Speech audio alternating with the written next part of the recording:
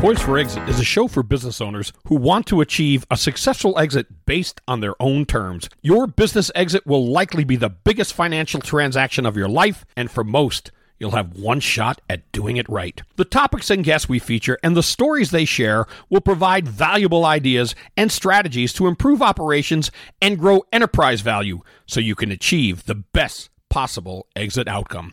Now here's your host, award-winning certified exit planning advisor, Julie Keys. Welcome, everyone, to Poised for Exit, the podcast show for business owners. Today, we are going to be speaking with the director of the Minnesota Center for Employee Ownership about a new course that they just launched that helps business owners transition from their businesses as well as educate them on employee ownership programs. We're going to get to that as soon as we hear from our show sponsors, Sunbelt Business Advisors, JAK CPAs, and Key Strategies. You wouldn't go deep-sea fishing without a guide, or skydive without an instructor. So don't sell your business without a broker. Now is a great time to sell a business. Many are selling at a premium. Contact a business broker at sunbeltminnesota.com or call Sunbelt Business Advisors at 612-455-0880 and get a free confidential business valuation so you'll know what your business might be worth. Because selling your business is the biggest financial decision you may ever make. There is a record number of buyers looking for businesses right now. It is a seller's market. You could list, sell, and get more for your business now and start the next successful chapter of your life. Call 612-455-0880 today or visit sunbeltminnesota.com. Minnesota's largest seller of companies. 612-455-0880. sunbeltminnesota.com. For business owners, it can be overwhelming to start planning a transition or exit strategy, but it's so important to avoid unwanted outcomes and unexpected tax bills. The CPAs at JAK, John A. Knutson and Company, can guide you and help make sense of the numbers. Our firm was established over 90 years ago, and we've assisted countless companies with ownership transitions. Leaving your business is a process that takes time. So contact us today to discuss your situation. Visit our website at jakcpa.com. That's jakcpa.com. Hey, Poised for Exit listeners, let me tell you about an exciting new program that I produced for business owners called Business Transition Readiness Program. The Business Transition Readiness Program, or BTR for short, is an online, self-paced, cost-effective way for you, the business owner, to gain an understanding of what exit planning is, who's involved, and how to get started with the process. Learn more about this timely program now at poisedforexit.com. Use promo code BTR50 to receive $50 off your course registration. Hello, everyone. Thanks for joining us today. We are here with Sue Crockett, who is the Executive Director of the Minnesota Center for Employee Ownership, and a woman that I really have a great deal of respect for. Sue, welcome back to Poised for Exit. Well, thank you, Julie. It is a pleasure to join you again. Absolutely. I love the work that you do and everything that you're about, and we're definitely going to be talking about that as well as this exciting new course that you're launching. But maybe we could just start by talking about the Minnesota Center for Employee Ownership, and there's probably a lot of listeners out there that maybe have heard of it or maybe haven't, so let's start with that. Sure, certainly. Well, the Minnesota Center for Employee Ownership is a 501c3 nonprofit, and we were created strictly to be the boots on the ground educating about employee ownership. There's a lot of organizations that work with companies that have transitioned to employee ownership, but there really wasn't anyone that was just there to educate. So we serve as a free and unbiased source of information and resources for business owners and the professionals who serve them on considering the option of employee ownership when they are starting to plan for their exit of their business. Perfect. So so you're basically the liaison for a lot of different needs and different questions and people calling and wanting information, and I know that you're being a nonprofit, you probably don't have as much office help as you'd like. And so I think one of the reasons why you maybe put this course together was to help educate the people that you couldn't get to, right? Well, and I think, we're trying to find all the different avenues of how to be a resource. Yeah, and for that is, working with different organizations, working with people like you, Julie, just to know that there are other options out there. But then, as you and I both know, the most important part is, what is your plan? Right. What do you want from your business? Do you want to leave a legacy? Do you want to reward your employees? Do you want to keep jobs in your communities and keep that economy going? Because then it's not just when you're retiring, it's any time you're owning a business. You should be knowing what your future is going to look like. And, we talk about the 52,000 business owners in Minnesota that are over the age of 55. Wow, isn't that amazing? Exiting their business in the next 3 to 5 years. And, that represents about 600,000 employees. And about 124 billion in revenue. So that's a big thing to be aware of. And we want to ensure that business owners know what their choices are, that they have a team of professionals in place that are going to help them make that transition smoothly. And for us to be, like you said, a one-stop shop, we'd like to help guide people so they don't have to do it all by themselves.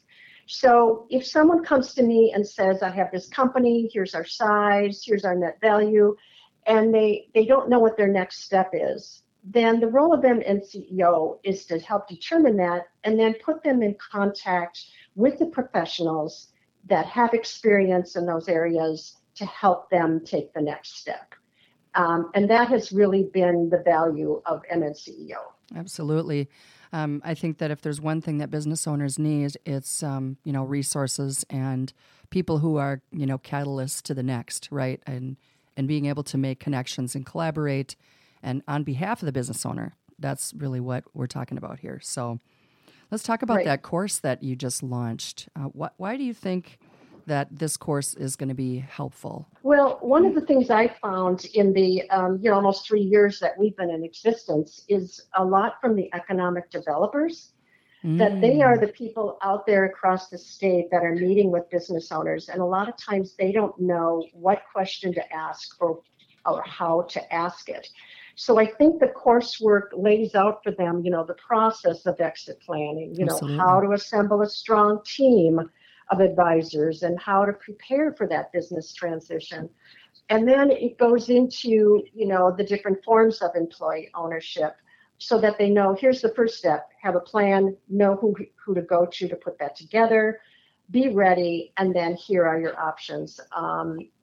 What is going to be the best fit for you and what you want as you exit your business. And then aren't you going to be putting together some additional learning as a part of this transition readiness course? So the course itself is the basics of exit planning, right? The process of transition planning, who's involved, why is important, things like that.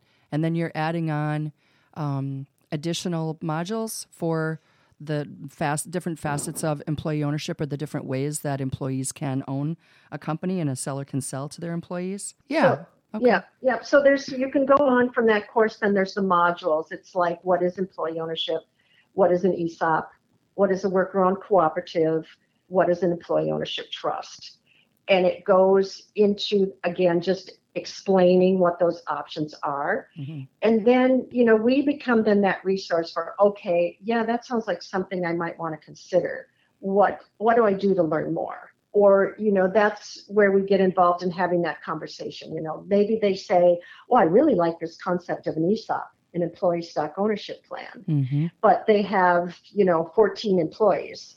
That's probably not going to be a good fit for them. But then a worker-owned cooperative, maybe. So we just go through the different steps of like, what is the best kind of company for an ESOP? Maybe they're 20 to 40 employees, with a net value of $1 million. And then they kind of get a feeling like, and I know that a lot of times when I ask a company, have you had your company valued? they say no. So we know how that goes. Sometimes we like to think things are worth more than anyone else does. Anyone who's tried to sell anything on Facebook Marketplace would know that, So that's the next thing is like, okay, then I can put them in contact with a valuation company and give them a couple of resources to talk to, because again, it's about the fit. And so you click with people, who you want to talk to or feels comfortable to you. And then they can make the decision to hire them. But all the consultations are free. And that makes it just an easy way to take that first step. Oh my gosh, absolutely. And so let's talk a little bit more about the collaboration that you're working on with economic developers, because I think that I know that there are many small businesses out there in Minnesota and across the country that are in areas where they really don't have a lot of resources. Like, not everybody has their business set up in a metropolitan area where all the resources are. So let's talk a little bit about how you're collaborating with them, because I think that's really powerful. Yeah, and I think it's small town Minnesota, and I've had a lot of contact with the different regional people, and it's Main Street America that they're concerned about in their smaller town. That if the gift shop closes, they're gone. That part of the economy, those jobs, everything are gone. Right. Well, they may not think that they don't find a seller, and so then they think, okay, that's all I can do is close my doors. Well, they may not know that they could sell it to their employees and make it a worker-owned cooperative where the business continues. The new owners of it, well, they buy a share in it. If the company continues to do well, they benefit from it. And there that starts to create a financial future. And that's what employee ownership does across the board, is it gives all workers a chance of having a future that's financially stable, instead of only in a company where the stakeholders benefit from the success of the company. So when we talk about this course, then, is there a perfect fit candidate? Do you have who would be the perfect candidate to take this course? I think the business owner, for sure, especially if they don't have, a real clear thing of who are the people that I need to have in place, this team, and how am I prepared for this. Then the economic developers across the state, I think anyone that's working with small businesses that can help guide them into it. I think then it gives them all just this great overview of getting ready for that transition. And then again, what the options are. Our options that we're presenting are the employee ownership.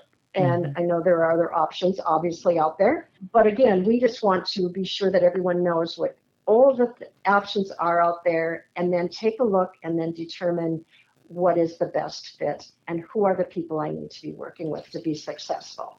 Absolutely.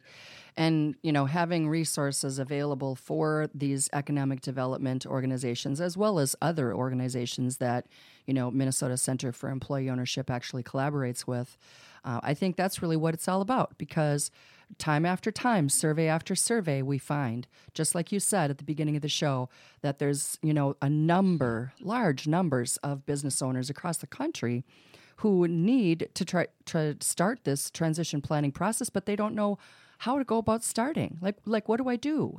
Who do I talk to? How do I get this going? And for the smaller companies, that's even more cumbersome. Because they're not accustomed generally to paying for professional services. Maybe they can't, maybe it's just not in the budget, And so, but they still need help. Like you said, they're still employing people and then, equipping these other, like the front line, right? So the economic developers in these areas are kind of on the front line, and we got to equip them with the tools and the knowledge and the resources that they can be able to hand off then to these people that are coming through their doors and going, hey, I really need to get this figured out. I just don't know where to start. So yes, I think it's great. Yeah. Yeah, and they are they're very open to it. I mean, they know what the crisis is. I guess we call it, the silver tsunami, and they know that they need to be prepared to keep those jobs in those communities because that's their lifeblood. Oh my gosh, yeah. And I think that's where A lot of times they didn't know. It was either if they couldn't find a buyer, they just closed their doors. And now there are different options. And again, the worker-owned cooperative model is really taking off across the country. And I think it had a lot to do with the pandemic, that a lot of people decided that they wanted to have more control over their life, more freedom, to have their own business. So a lot of new ones are being formed. And then there's a lot of that transition from a small store that has maybe 6, 7 employees, and that they can purchase the company from the owner and still get the owner still gets fair market value for it. So it's kind of a win-win for the community, for the owner, and for the employees. Well, could we talk about that for a second? I think we have time to just kind of break that down, because I think there might be some listeners out there who would want to know more about how that would work. You've got a smaller company. Maybe you have 10 employees or 15. So obviously an ESOP doesn't really make sense, isn't it? What's the rule of thumb on that? 20 employees minimum or maybe more? Plus you have to have, other criteria kind of in place to make it worth having an ESOP. But on the co-op side, how would the group of buyers within the company actually pay for the business? How is it funded? And then how does the seller actually, how are they able to pull their equity out? I mean, does it happen over time? Maybe you could just talk about that for a little bit. Yeah, and I think there's different models, just like in the ESOP, where Sure. a business owner might sell 30% of the business. There are different agencies in the state that help fund those transactions, or the owner would, again, just like in an ESOP, there'd be a loan that the company is paying back the loan to the owner.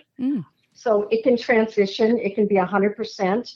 I think you often talk about too that when, if this is your nest egg and you want to retire, then how much do you need to get out to be able to live, right, or have the lifestyle you want? If it's an all or nothing, then you're going to want to not be holding on to a lot of financing probably.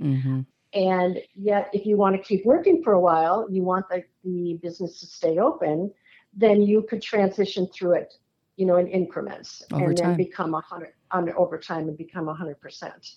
And the employees, they don't have to take part in it. They would pay a membership fee.